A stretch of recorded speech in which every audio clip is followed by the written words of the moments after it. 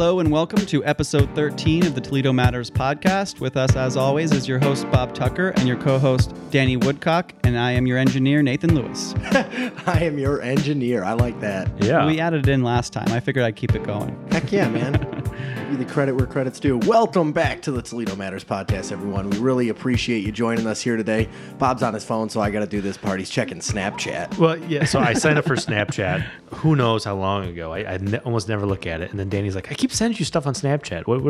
What's wrong with you? Do you never look at that? And the answer is no, I do never look at that. So, which is like any other respectable person. Disappointing because I'm sending you some real flattering photos of myself. Well, anyway, today with us we have Steve Madewell, who's the director of the Metro Parks and prominent musician. Yeah, he's also a pretty good musician. Very interesting guy, definitely. For anyone going to opening day at Hensville or Hensville Park, he's actually going to be playing on top of 9, 2 to 3:30 by himself. He's a one-man band. And when you say opening day, you mean opening day for baseball. like the Hens opening day. Not and then opening for the and what day is that? Sorry, the Mud Hens opening day. Yeah. Let me scroll up.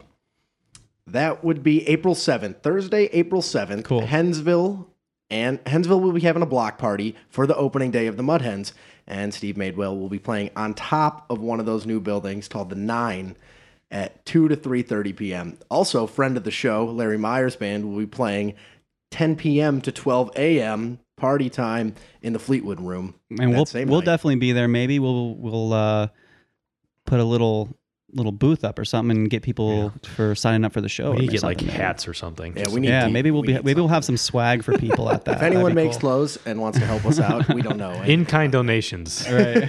That's what we're looking for. But yeah, so he was a good talk and kind of an interesting talk. It was really focused on, the outdoors and Metro Parks, which is, I think, kind of a different thing for us so far. And it was pretty cool. Yeah, we've never talked about the Metro Parks. Well, no. All right. Okay. But outdoors issues and stuff. Sure. And we even showed him Nate's bow hunting gear before he left, but that was off the air. Yep. Speaking of things we never talk about, Bob, I hear you went somewhere great to eat recently. When Ryan Bunch was on the show, he mentioned Bangkok Cafe in Northwood. And I made it over there last week or something for lunch. It's a bit of a drive, whatever, but it's worth it. I had the Tom Gok Gai. I'm just going to screw that up. I had the chicken soup. That is really just good. Say it in American. You didn't get the pho? No, I didn't get. Well, I figure, pho is Vietnamese, right? So they have like a pho-like thing. And I thought, no, let's get Thai food. So I got Thai food. And I'm jealous. I'm very, very jealous. I also got the green curry. Green curry is like one of my go-to things at Thai places. I got their green curry. I don't even know the difference. So we did have a big step for the show. We were asked to be on television. Yeah, that was fun. It was it was fun once we started. I was about to throw up beforehand, but once we kind of got going, I felt a little better. And if you had, like we told you, it would have gone viral. And even really the camera guy, I was like, if I'm going to throw up, like, do I give you a signal? He's like, no, just throw up. That's great for ratings. I was like, okay. It really helps if you just spin in your chair the whole time because it relaxes your nerves. Yeah, we were doing that a little bit. We're clearly not used to being. You did it for like 10 seconds. I did it for 4.5 minutes. Yeah. So I didn't do it because I'm a professional. So for folks who don't know, we were on WTOL Channel 11 in their morning show. And shout out to them. Yeah. Tune in. Thank you. They do weather. They do local stories and stuff. So if you're drinking your coffee in the morning, tune into Channel 11 and check them out. Yeah. Is that what the news does? Well, it's a morning show. It's not news. And just for context, like we were just contacted out of the blue by them, and then said, "Can you be here tomorrow morning at 8:30?" Yeah. Which we did, and it worked out. It was cool. We also owe a shout out to someone did some graphic design for us. Danny, do you want to go into that? Thank you for the heads up, Jacob Parr. You are the man. Did a great job. This new logo we got, all the stuff coming out on our Facebook. He made all this up for me. He sent me some logos. He sent me some text. Totally free of charge. Just did it to help us out. So that was great. Yep. Jacob Parr, you're the man. If you guys haven't heard of Spar Games yet, they got a crazy good Kickstarter, made about $50,000 of their $15,000 goal. It's called Master Thief. It's a card game all about you're an art thief. And basically you and the people at the table you're playing with are trying to steal some pretty expensive pieces of art. And I might be, escaping the Louvre with the Mona Lisa, and then Bob might trip the wire. And then all of a sudden the game's changed drastically. So if you guys haven't checked that out, go ahead and Google Master Thief. Check out Spar Games on Facebook or That's Twitter. SPARR games. So thanks a lot, Jacob. That was really big help, and we really like what you got for us. So yeah, thanks. It was a big improvement. So, Definitely. no offense, Danny. No, I suck. I know I suck. All right, guys. Anything else? No, it sounds like the dogs are barking. We're ready to go. All right. Well, I think that's probably about enough of our blabber. So now we will get on with the interview.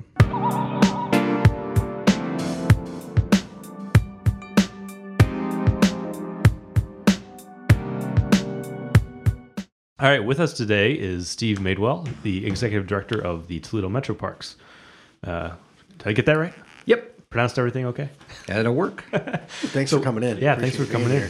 It's my pleasure to be here. I appreciate the interest. Yeah. So, are you from Toledo or are you from elsewhere? Actually, I grew up in the Dayton area, Okay. and I worked down there with the Greene County Park System for a number of years after going to college at the Western College of Miami University. And then was up in northeastern Ohio at the Geauga Park District, then the Lake Metro Parks before coming here. So you've been in park districts for, it seems like, your professional career. That is correct. What drew you to that?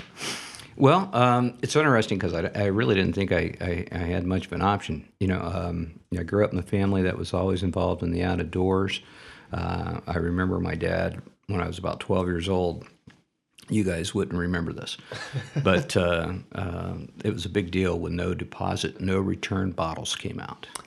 Okay, everything prior to that, you paid a deposit and you returned it pretty much, as far as beverage drinks and whatnot. And I remember Pop sitting on a lawn chair and looking at a Pepsi bottle that had proudly displayed no deposit, no return, and him reading it out loud and saying, "This makes absolutely no sense," and it doesn't, right? Yeah. I mean, it's short scale economy. Yeah, without like a recycling system in place at that point, it's just all going in the garbage, right? Well, it had a recycling system in place, and the recycling system was you took that bottle back and you got 5 cents or whatever. Sure, right? but as a consumer at your house, well, other than taking it back to it was shared responsibility at that time, and we've kind of gotten away from those things. But anyway, to answer your question, I grew up with having that outdoor ethic and engagement in the out of doors, and it never occurred to me until I got a summertime job at a nature center that there was this whole thing called conservation as a career. Yeah. And so that kind of was a life-altering experience. Went back, changed my major to environmental studies, and just kept going from there. So that was in college when you had that eureka moment. Yeah. What were you heading toward at that point? I was a philosophy major. Okay. Nice. Where'd you go to school? Did you say that? Yeah. Western College was an interdisciplinary studies program at Miami University that started in, I think, 74. And it was a team-taught program. It was really cool. It was an experimental program at the Well. It's not in place in the same system or configuration as it was created, but it was really a neat program. Cool. Yeah. How long were you there for? I dropped out of school my junior year. Right on. Yeah. Right on. So it was real funny. You guys were asking me about music. I was for some reason I was thinking today about my third grade teacher sent a note home to my mom that said, "Don't waste your money on music lessons for this kid." And and I left college in my junior year, and so I'm still a semi-professional musician, and I've had quite a good career in the park world, and most of the jobs I've had have the general threshold is to start with a master's degree or something. Yeah. I've got here, That's just what they say. Yeah, that's right. So what do you play? Oh, I'm a guitar player. Okay. I'm a singer-songwriter. I've it was early in my conservation career. It was very early, very important to have that supplemental income. Mm-hmm. So I'd gig out 4 or 5 nights a week. Gig out, I like that. Oh, yeah. I was a working musician for a long, long time. And about 10 years ago, I gave myself a break and started writing songs. Okay. And dialed back the performance schedule quite a bit, but I'm still playing. Man, that's awesome. What do you, what type of genre again? It's kind of an Americana folk, and I know that's such a cliche thing to say, but, I write a lot of stuff that's inspired by places I've been and things that I've seen while I've been traveling around.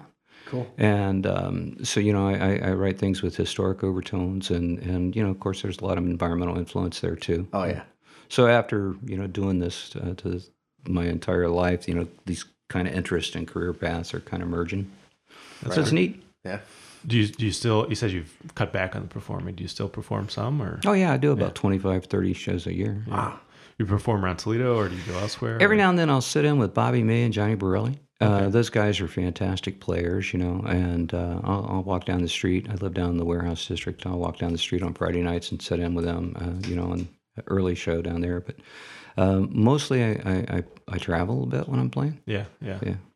And if somebody can is your music available online Oh, yeah. somewhere? Or? Yeah, every now and then I get these royalty checks from, CD Baby with, 9 cents for the, individual sales to Spotify. Apple's pretty good, but So like you're on Spotify and Apple Music. Sure, all that, sure. So, okay. And if somebody wanted to search for you, they'd just search for your name, or yeah. all right. So you don't have a stage name or anything. No, I got a website, madewellmusic.com, Okay. all that kind of stuff. But Very cool. really, we're here to talk about the parks, right? Well, we're here to talk we're about here you to talk too. about you. Oh, okay. Well, And the parks too, but it's interesting that everybody's more than just their job, right? and that's and that is such a great perspective because when I came to Toledo about 4 years ago, one of the things that I was really drawn to is the fact that there's a lot that's here. It's not what it appears to be.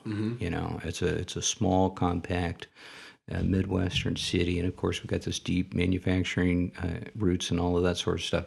But really, the reason that the city's here is because this tremendous location on the Great Lakes and on the Maumee River, in the mouth of the Ottawa River, and those things, that abundance of natural resources is what drove this city's early development. And so we've got away from that over time. And so when you ask a question, it's more than what you appear. That's so true, and it's true about this community. There's a lot going on here, and the Metro Parks is a remarkable asset for this community. And, I'm so humbled and so privileged to be a part of it, and we've gotten some tremendous things going on. And the depth of the resources and the depth of the history that's represented in this park system, and the subtlety of how really beautiful and how magnificent this part of Ohio is really engaging for me. So when were you brought in to the Toledo Metro Parks? You said about April 2nd, 2012. Okay. Wow, the exact day. Well, I couldn't start April 1st. That'd be pretty, Yeah, lucky. right. Yeah. It's a joke. Yeah, exactly. Wasn't going to go there. Yeah. Yeah. Exactly. And, I live near Wildwood. That's kind of the primary Metro Park I go to. Sure. And I grew up here, so I've been to a lot of them, but I was on the website this morning to prepare for this, and just looking at the list of Metro Parks, there's some I'd never heard of, and it kind of astonished me as like a lifelong Toledoan who likes to think he knows what's going on. That there are Metro Parks that I wasn't even aware of. Yep.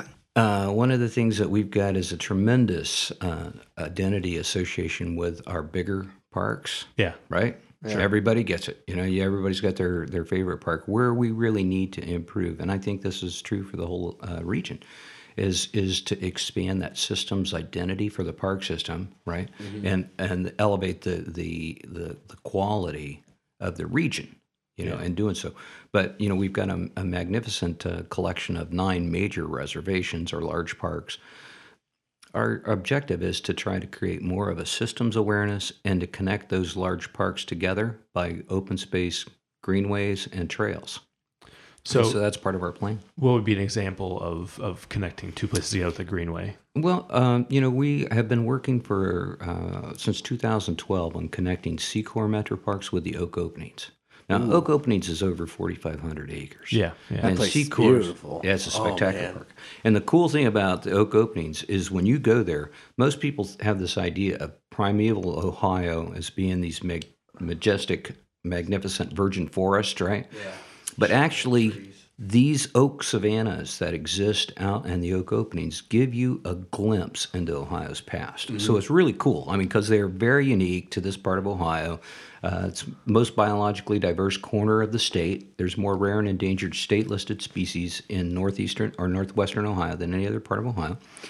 And so we've been working to connect Oak Openings to Secor, first in a big ecological corridor because of the reasons I just mentioned. But secondly, to try to build a connection of trail systems that link them all together. Now, at the same time, we're working with a number of agencies and officials in the county to link the University Parks Trail on out towards the Olander Park system, and then from Olander down to Secor. Yeah. Okay, and so suddenly you start to see this loop. Okay? Sure. And then this year, in October, we opened up Fallen Timbers Battlefield. Yeah. And Fallen Timbers Battlefield is really a very special place for obvious reasons. The history there is incredible. But it also is located right at the confluence or the intersection of the north and south branches or sections of the Wabash Cannonball Trail. Okay. And it's connected by a trail from the battlefields over to side cut metro parks.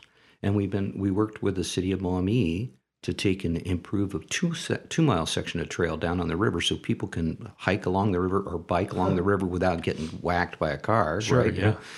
And so what we're doing is we built this, part of our 20-year vision plan, is this vision for a connected park system, connecting parks to parks and parks to communities. And it's not something that we're going to do on our own, obviously. We're working, like I mentioned, with Maumee, Olander Park System, Waterville, and White House just worked on a trail connector this year. So these are really exciting things. But idea is to create this image for Northwestern Ohio that's built around a system, not necessarily individual destinations. Right. Yeah. Does that make sense? It does. That's great. I love the Cannonball Trail is one of my favorite places to bike. Oh yeah, it's a great trail, and the University Parks Trail is a great trail. City, I would be remiss if I didn't mention City of Oregon, and we work together with them.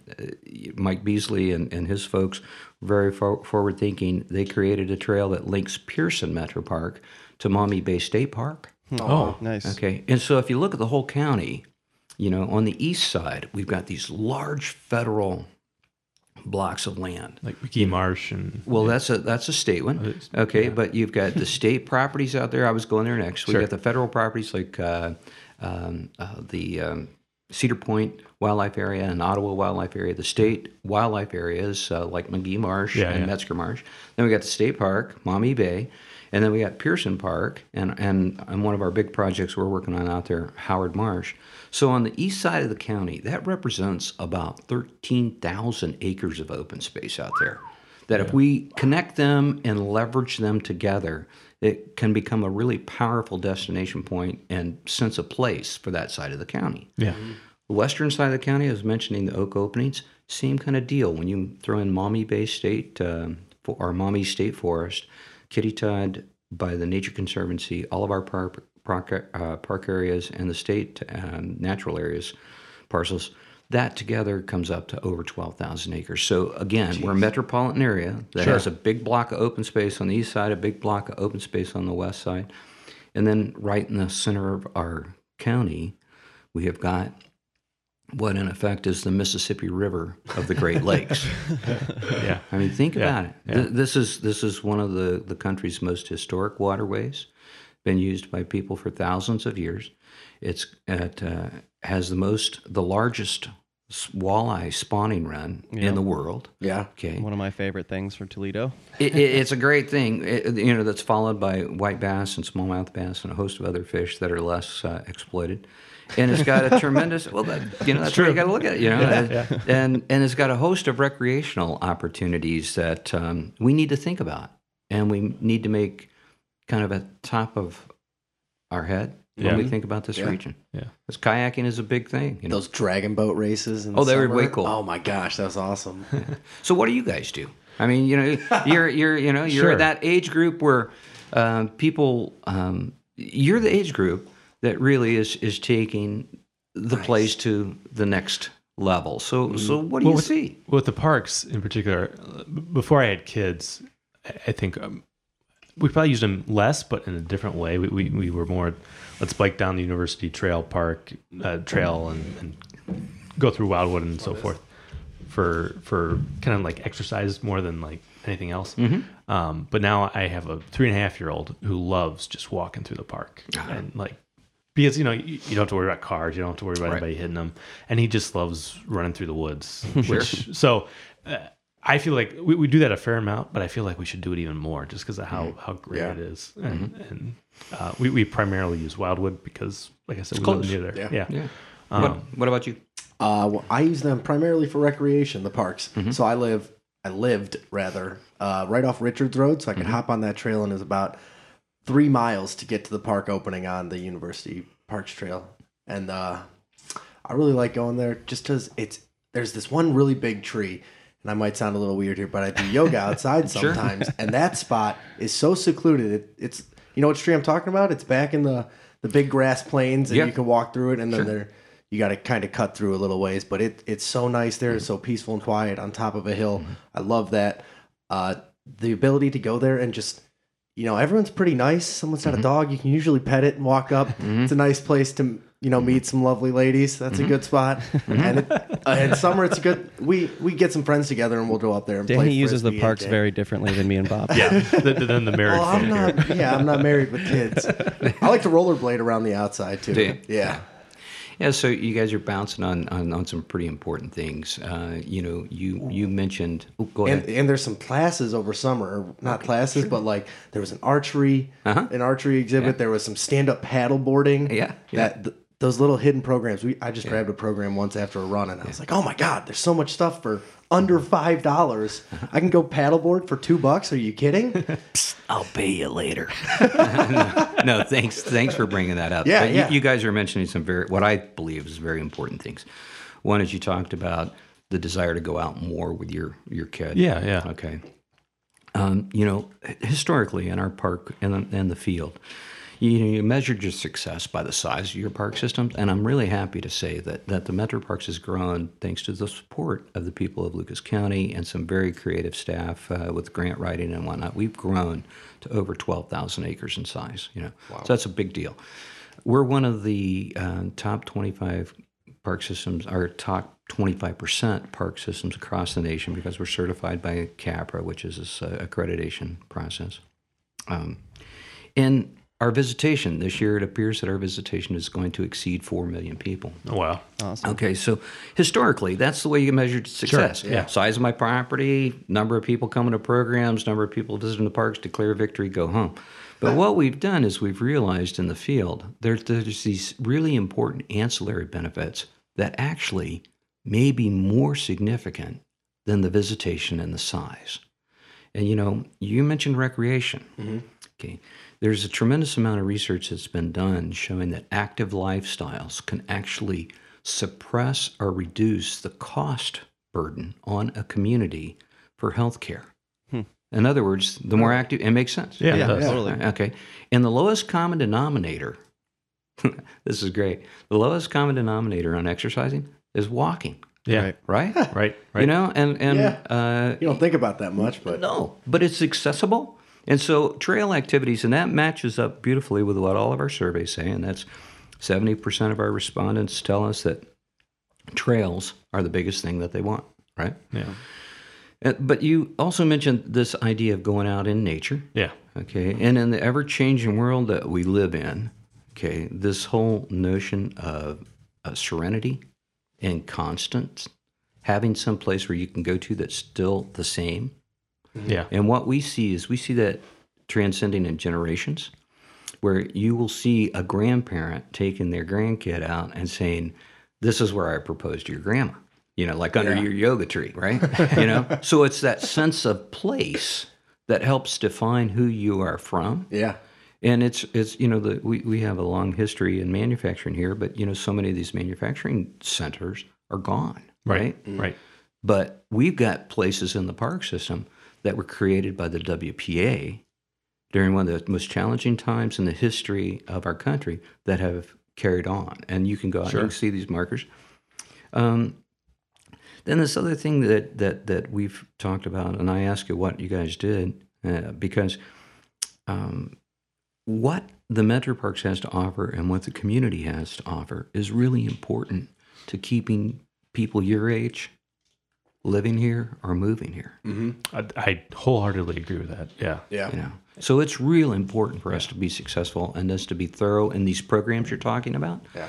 So our program structure, and it's spelled out in this little brochure, is to reinvest in our interpretive programs telling the story of the metro parks, reinvest in our environmental education programs because we do a tremendous amount of ecological services with clean water and clean air with that 12,000 acres I mentioned. We have to tell our kids and our adults why that's important. And then the third thing is teaching people how to use the parks. Yeah. Paddleboarding, kayaking, archery things, fishing, camping. These are all important things that a lot of people just don't know how to do today. Right. Yeah. And I wouldn't think I could just go there and bring my paddleboard that I don't have and hop on the water. It's great. Well, and then do you guys allow hunting? I guess I don't. What we don't do. There's a question in my head. Oh no, that's fine. It's a perfect question. Yeah. We don't allow recreational hunting. Sure. What we do is we do have wildlife management. Okay. That we engage volunteered but certified archers in specific areas of our parks because we have of that 12,000 acres. There's some areas that are completely they're not open to the public yet. Yeah. Okay. And then there's other areas that are pretty remote. Yeah.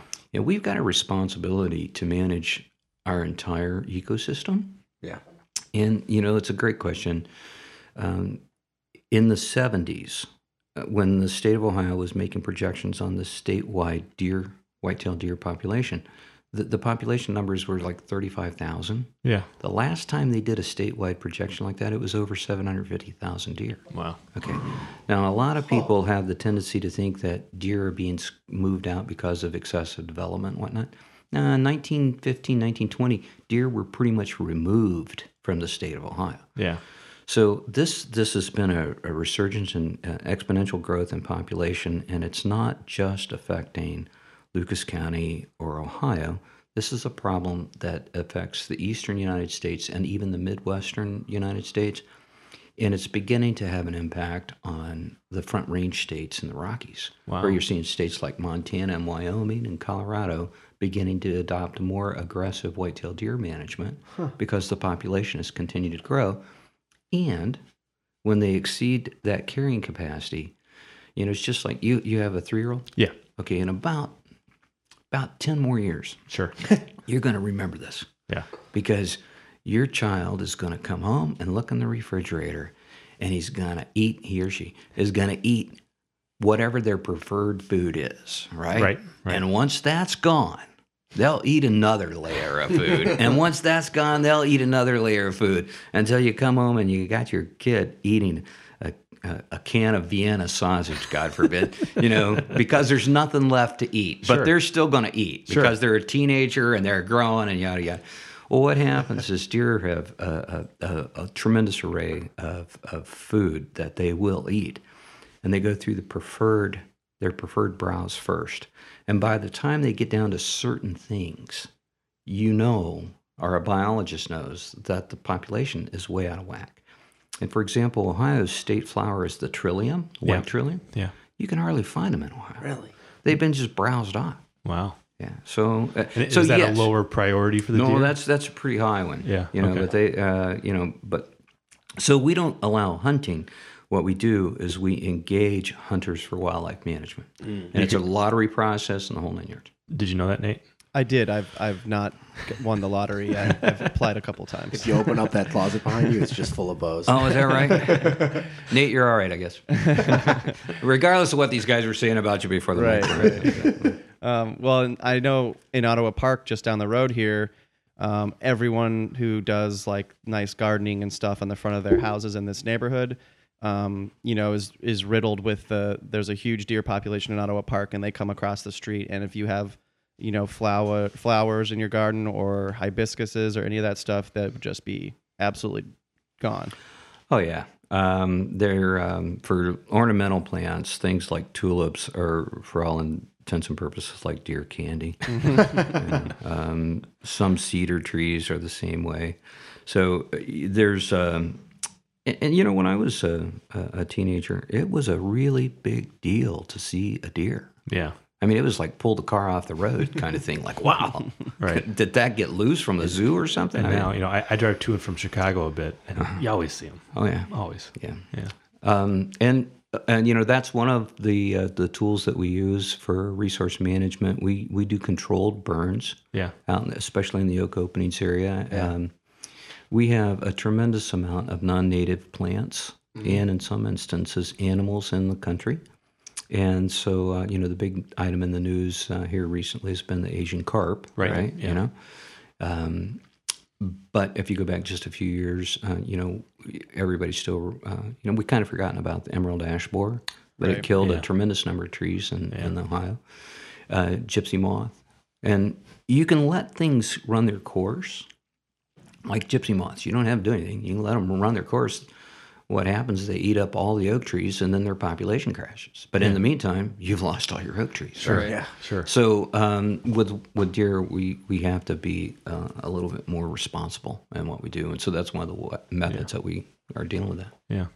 Do the metro parks have like big plans for this coming year, or like anything you can share? Oh, with us, sure, or? sure. I left you guys off this brochure. It's on our website, and it's Which is This is- metroparkstoledo.com, right? that's correct. And this little brochure is a summary of a comprehensive plan that we did, and the comprehensive plan has 3 parts. It's the today, which is talking about how we invest in our sustainability, our financial management, our program, and our services. And then tomorrow, which is like a 10-year capital plan. And then our future, and that goes back to what I was talking about, this notion of an inventory of opportunities of connecting things together. But the middle plan really talks about what you just asked about. Yeah. And, this year we opened Wiregrass Lake, we opened West Winds, and Fallen Timbers. Next year, we'll be opening the Middle Grounds, which is a pretty big deal downtown. Yeah, right? yeah.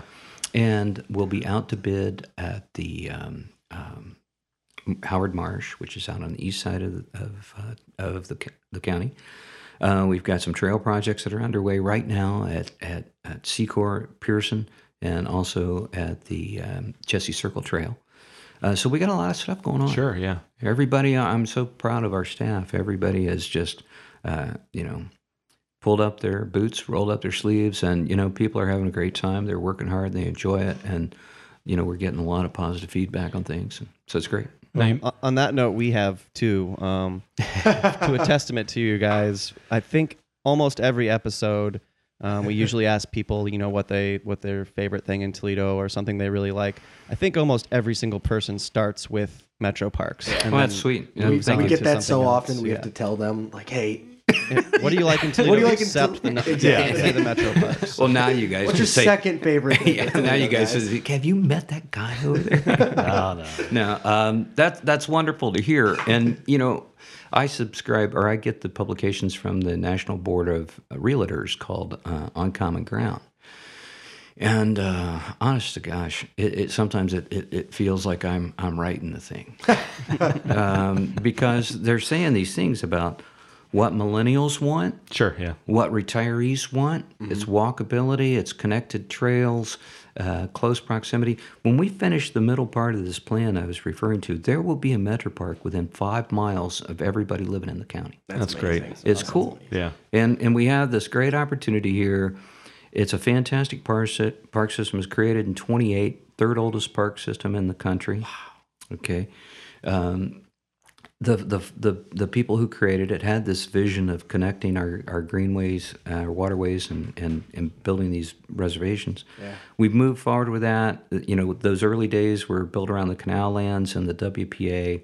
Then in '74, the community rallied around and passed this levy to buy Wildwood. Yeah. That wasn't a park plan. That was people coming to the park board saying, "You need to buy this." Wasn't that a big family home beforehand? Yeah, it was the Stranahan estate, but they had moved out. The property had sat vacant or empty. The main house had been empty for a number of years.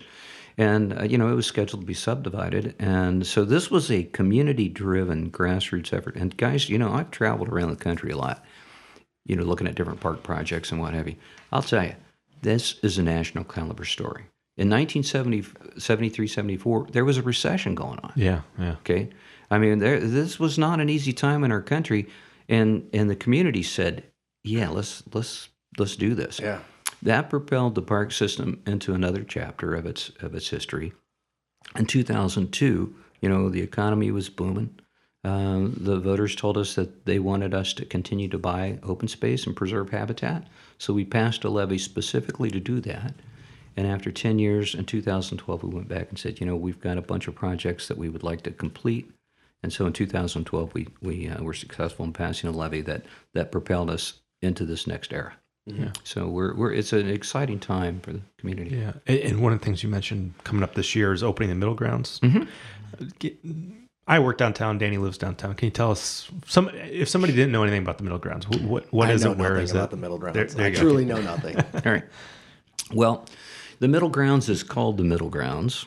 Let's start there. Right? It's on the banks of the Maumee River, and it's in between the confluence of Swan Creek and the Maumee River. Okay. And it was a huge transportation hub. It was used by shipping. Okay, it was used by the canal terminated not too far down from the middle grounds. We've got these historic photos that shows docks along the waterways, and then when the railroads came online, the canals went out. The place was used as a staging area and a switching yard for the railroads and whatnot. And of course, it's got the Anthony Wayne Bridge going across. So that bridge, I think, is one of two suspension bridges that's left in Ohio that's maintained by the Department of Transportation. So it's kind of historic in its own right. Yeah. They just did a bunch of work on it too. Yeah. Oh yeah. Yeah. And that was one of the reasons why we had to delay our project until they got done. So we've got this small little footprint just immediately south of the high level bridge. Its total is like 27 acres, I believe. We're going to have a brick shelter house or pavilion that's down there. It's going to be styled in an architectural style similar to what you would see downtown, kind of picking up on the railroad history, the roundhouse kind of theme. We've got a waterway that we're building that will intercept all of the stormwater runoff coming off of the bridge and run it through a bioengineered wetland, and then take that back out and dump that into a small little cove that's on the banks of the river. That can also be used as a kayak launching site. Nice. Okay, it's going to have a small trail system. Going to have a small dog park. There you go. Front. Yeah. I mean, so there's like I think there's 30,000 people within a walking radius of that park, and so we really want it to be a very pedestrian friendly park. In addition to the people that live downtown, they'll use it. The folks that work downtown, we anticipate that they're going to use it as well for lunch and things. Right. Yeah. Of course, ProMedica is doing their big investment, moving their headquarters down there. Joe Napoli and the Mud Hens are doing Henville. So there's a bunch going on. Yeah. Oh yeah. A bunch happening downtown. Yeah. We just the episode before yours will be Joe Napoli. We just recorded him on Friday and heard all about that stuff. So. Yeah, and Joe, he's a remarkable asset for the community. Man, was he a great guy? Yeah, he was fun. He's a lot of fun. He's a great guy, good visionary. Got a strong, deep commitment to the community. So helpful to us. I think he connected us. Yeah, was that right? With you, yeah. Well, we got this. I got a great deal of respect for Joe. He's done some great things. So we got a lot of cool stuff going on downtown. We're one of the portions of the plans I alluded to is this notion of trying to revitalize our blueways and encouraging people to kayak and canoe on our rivers and waterways, because we've been disassociated from that for a couple decades. What about ice skating like today? I tell you what, in some areas that would be appropriate. We actually talked with Joe about working with the Walleye about putting a skating rink down at Sidecut. Oh, wow. A temporary, winter one and whatnot. That'd be cool. But this year, of course, we had, I wouldn't plant palm trees just yet. But this year it was pretty mild. Yeah. Well, it is 11 degrees as we're talking today here now, is the first winter day that I would consider winter. Yeah, this weekend. Yeah. Yeah, it's been quite remarkable. Do you have a favorite spot at the park? Or any of the parks? I find that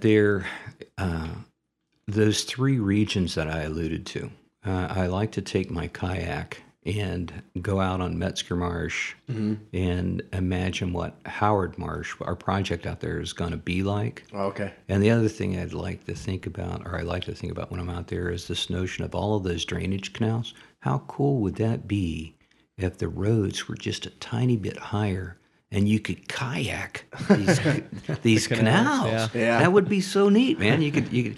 So I really enjoy that. The Maumee River is a magical place, and I'm a fly fisherman. And so when the water conditions are right, I go out on the river, and it's such a giant waterway. Mm-hmm. You can get into such a deep zone. You might as well be, on the moon. I mean, it is just so big, and you get so isolated out there, and I just love that. That's what outdoor recreation is about. Long distance runners, bikers, hikers, any of these folks, they talk about getting in a zone and getting into a place of flow. Yeah. Anytime you can submerge yourself like your yoga experience into the big tree, where you're totally immersed in your environment. And the Maumee River is so big and so powerful that you can get out in that and you can just, you can feel that. And then, when you walk around the Oak Openings region, it's just so spectacular. It is amazing. And it's so diverse in what you're seeing. To see a prickly pear cactus next to a wetland. It's like it, and I'm in Ohio. Amazing. Well, and there's species of plants that are only found in oak openings, right? Well, they're a host of plants and animals that are rare and endangered for the state of Ohio. Now, some of them are federally listed. Right. Okay. The whole global ranking for oak openings is based on a rarity scale that the Nature Conservancy and other institutions have put together. So the grass savanna lands out in the oak openings are globally recognized for being that ecosystem is rare. But the Carner blue butterfly is is a federally listed plant. And right now we are working with a doctor from Ohio State University who's working to confirm that one of the violets that we found last year is in fact a new species. Oh, wow. Oh, yeah, that's a big deal. That's a really cool. big deal. Wow. Yeah, so it's cool stuff. Yeah. Awesome. Yeah. Oak Openings is beautiful. Since I'm really young, I'm big on Instagram. There's this spot out there that I was looking for where all the trees just so high and it looks like they go on forever. It's called the Northwest Ohio spot or I something. am very familiar Oh with my goodness. Every time I see one of those pictures of those trees, I'm like, this can't be 15 minutes from my house. Oh yeah, and there's jungle. some really good photos that have come out of that, and that is a pine planting. And interestingly enough, back when the park first acquired that property, the idea was that they were coming in and planting these pine trees almost as a cover crop. At that level of sophistication that the park system had, they didn't realize that those things they really don't belong there, But aesthetically, it's very unique and very pretty. Yeah. Oh yeah. But if you go down to Girdham Road where the actual dunes are and whatnot, and you start looking at those oak savannas of the grasslands and the oak trees, it's just as engaging to me. My wife's got a picture of me walking around with a suit and tie out there taking pictures. Kind of incongruity, So I think you also mentioned that this Howard Marsh is going to be a new park coming up this year. Well, it's going to be out to bid this year. That's a giant project. Okay, so tell us a little bit about what Howard Marsh will be, or what you envision it to be. We have about 1,000 acres out there, and it's across the canal from Metzger's Marsh. And of course, birding is a huge thing here. Yeah. Huge thing. 140,000 people or so come through the biggest week of birding and all that kind of. I mean, it's giant. And if you guys haven't talked to Kim Kaufman, you should have her on her. She's the director of the Black Swamp Bird Observatory. Okay. She's a really wonderful lady. And her husband, Ken Kaufman, is a world-renowned author and artist. Great. And but Kim can give you the whole lowdown on the whole bird thing.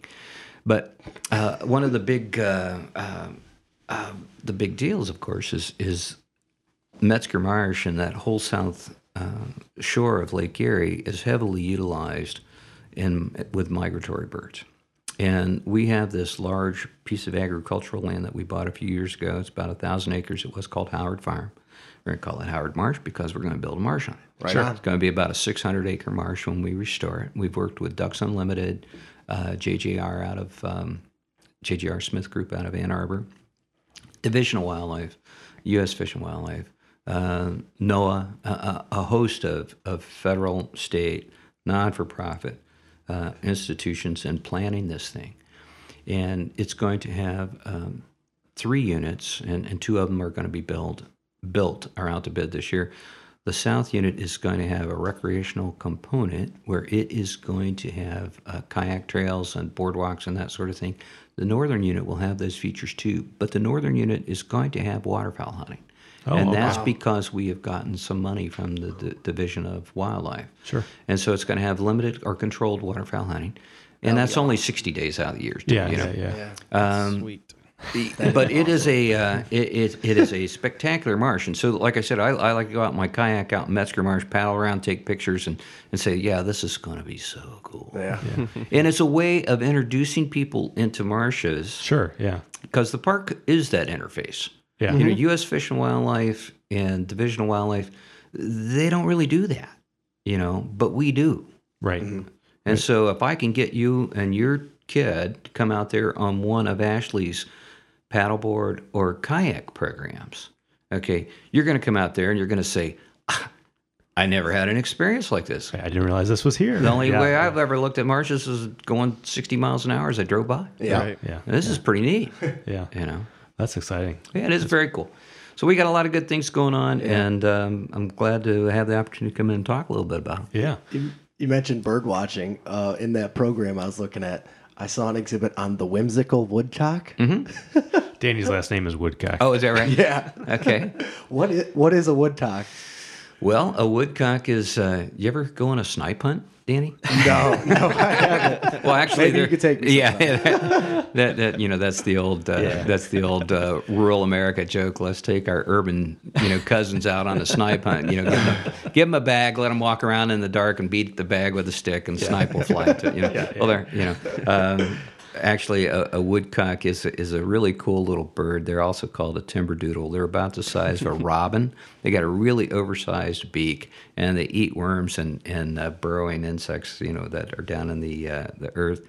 They migrate through this area, but they also nest here. And in the springtime, when they're nesting and when they're courting, they fly up into the air. They make a very unique sound. They make these circles. And they fall back down to the earth. They're kind of like, a helicopter that's lost control, and it just kind of spirals down. They hit on the ground, and then they do the whole thing again. So if you go out at dusk, like in the last half of April or so, you can see these things, and they're really enjoyable to watch. And that's a mating call kind of thing. It's exactly how I do it. Yeah, exactly. Stumble down, pass out, and then do it all over again. Yeah. Somebody's going to feel sorry for him, right? Yeah. It's the sympathy technique. I remember that. It works. I tried that. It works. Yeah, So you live downtown now? I do. How do you like living downtown? Well, I've always lived out in rural areas and whatnot for the most of my life anyway. And my wife and I decided we would do something a little different. So it's very cool to be able to walk down to the farmer's market on Saturday, which, by the way, is great. We've definitely talked with people about that on the show for sure. And, I enjoy walking over to Grumpy's for a breakfast meeting, and that's within striking distance. If a lot of my meetings in the summertime, if they're downtown, I'll just walk to them. Start my day that way. I like to get up in the morning or in the evening or at night and go down and walk along Swan Creek and walk along the river. And, a lot of folks have asked me, "Well, aren't you afraid?" And it's like, aren't you afraid of the homeless people? Well, I got a couple encounters with homeless people. I've been panhandled a couple times, which for living in downtown for 4 years is nothing. Yeah. I mean, go to Portland and you get that in 2 blocks, right? Sure. Yeah. People are friendly. I've never felt intimidated. Most of the intimidation factor with downtown comes from aesthetics. We have some rough looking areas. And Absolutely. And like I live 1.3 miles from the museum. Yeah. Okay. I can walk to the museum, and I've done it several times. And the museum grounds are beautiful. The museum is a tremendous asset, tremendous destination and cultural resource for us. But I'll walk there, and there's about 6 blocks, maybe less than that, on that walk that are kind of visually upsetting. You don't feel safe. Exactly. Right? Yeah. And so, but as far as really being safe, I had one person come up to me one time. I was walking on a day about like today. And, the guy came up and he says, "Hey, buddy, it's like 17 degrees outside. You should really have a hat on." Yeah. So. He's right. He is. Exactly. I was going to say something about you walking in this. Yeah, well, I had a policeman stop me one time 3 years ago when it was really, really cold on January, 4th or 5th. I was out walking, taking pictures, and I had a Toledo police officer stop and pull over, and he goes, you do realize it's below zero, right? I go, yeah. He goes, what are you doing? I said, I'm taking some photographs. I said, it doesn't get that cold here, and I wanted to go down and take pictures of Swan Creek. And he like looked at me and says, you are all right. I said, yeah, I'm fine. So it's the out of doors is something you got to embrace. So anyway, so I enjoy walking around downtown, and it's a real cool thing to get up early in the morning, watch the sunrise come up over the Maumee, and it's just a sweet experience. I like it. So you mentioned downtown, and since I just moved there, I got to ask this question. We ask everyone this. If there was, and it doesn't have to be downtown, but if it is, that's great for me. But if there was one thing that, or maybe a few things that are just hidden gems of Toledo that you really want to tell people about, like, hey, you got to check out. Other than the metro parks. Yeah, you can't mention the metro parks. Everyone else already did. Sure. Plus we talked about Just that spent today. 40 minutes. Yeah, right. But if there were maybe a few things that you just, man, you guys got to check out, Kengo Sushi or whatever it is. Well, Shout out Kengo Sushi. Yeah, I think the obvious big ones are it's a great zoo. Yeah. The Mud Hens are great. You go to a Mud Hens game, you walk out of there and somebody says, "Did they win?" And you're going, "I don't know." That's not the point. I had a great time though. I can tell you that. Yeah. So the hens and the walleye are big fun. The zoo and the art museum, of course, are great. The library is a cool thing to take people to. So you got those big ones. The Stranahan, the Valentine. These are great cultural assets. And one of the reasons why Toledo has them is we did not sprawl like so many other Midwestern cities did, not to the same degree. What do you mean by that? Well, I mean, I grew up in the Dayton area. I spent a lot of time working outside of Dayton. Of course, I worked for a number of years outside of Cleveland. Mm-hmm. And our suburban sprawl was a little bit to the west and into Wood County. But, a community like Dayton has sprawled out into 5 or 6 counties. Mm-hmm. Okay, so it bleeds that urban center dry. Oh, yeah. Okay, and there's this whole association of urban decay that has concentric circles. As communities continue to move out, they deteriorate from the inside out, right? And we haven't had too much of that, and so that's really been beneficial in keeping some of these institutions like the ballet and the opera. It just keeps it focused, right? But Toledo has an amazing music scene. In addition to the art scene, in the glass and whatnot, it's got a tremendous music scene. There are some great players in town. I mean, there's some great players in town. There's a great guitarist named Steve. No, I just like to sing with the boys, every now and then when they let me on stage. But that's one of those hidden gems that a lot of folks. That's a great absolutely. point. Yeah. Bobby and Johnny are just stellar players. There's some great jazz players around town. And then as far as restaurants go, of course, there's San Marcos, which is very, very good. And then my other one, and you're like really close to San Marcos. Oh yeah. So that was my first. That'd be dangerous. That was the first place I walked to. Yeah. I got a picture actually labeled on my phone that says "first meal," and it's got a bag of stuff I brought from San Marcos. The other one that's incredible is QQ Kitchen. Oh yeah, there we go. Yes. My wife and I found those places early on. Of course, I like the. Glass City Cafe. Yeah. Mm-hmm. It's like, how can you go wrong? They combine it with music on Saturday mornings. They do, and we walk down to the Dirty Bird a lot. Yeah. And every now and then make a trek to Table 44. So we've got some options, and we use them. Yeah. Does your coffee cup say Yeti on it? It does. And I got your like nickname? I got a no. Okay. I don't know. I was wondering. I got 3 of these things. I mean, I was fortunate enough. Oh, those things are great. So they make really good hunting coolers. Oh, okay. I've been looking at it all day. Like, if you want to buy a $500 cooler that will last the rest of your life, I know Yeti is the way to go. Same with these mugs; they're fantastic. I lose that mug and I get more rattled than if I left my cell phone. Right. I'm addicted to it. Hey, what's that pin on your shirt? I don't know what is it. Oh, this one's from the Rough Grouse Society. Okay. He's got a cool lapel pin. I know this isn't a visual thing, but he has a cool lapel pin. I had to ask. Yeah, I've really been fortunate to work and meet and love some really wonderful people in this field. And one of my buddies was on the national board of the Rough Grouse Society, and I worked with him on a couple of projects, and I get this nice little pewter pen, so I think about him and wear it. So there we go. Well, thanks, guys. Well, thank you. We really appreciate you coming on and pleasure. taking the time. Well, I appreciate what you guys are doing for the community too, because that's what's needed. Yeah, thank Definitely. you. People need to stand up and say, "Hey, man, this is a great place to live, and I'm proud to be here." That's Yeah. what we're trying That's to the do. idea for sure. Thanks. Thanks a lot. Thank you. All right, everyone. Thank you for joining us for episode 13 of the Toledo Matters podcast, and we hope to have you tuning back in 2 weeks for our next episode.